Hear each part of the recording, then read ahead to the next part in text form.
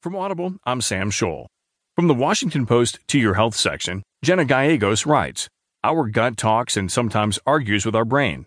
Now we know how." Scientists finally have a better idea why certain meals send you running for the bathroom.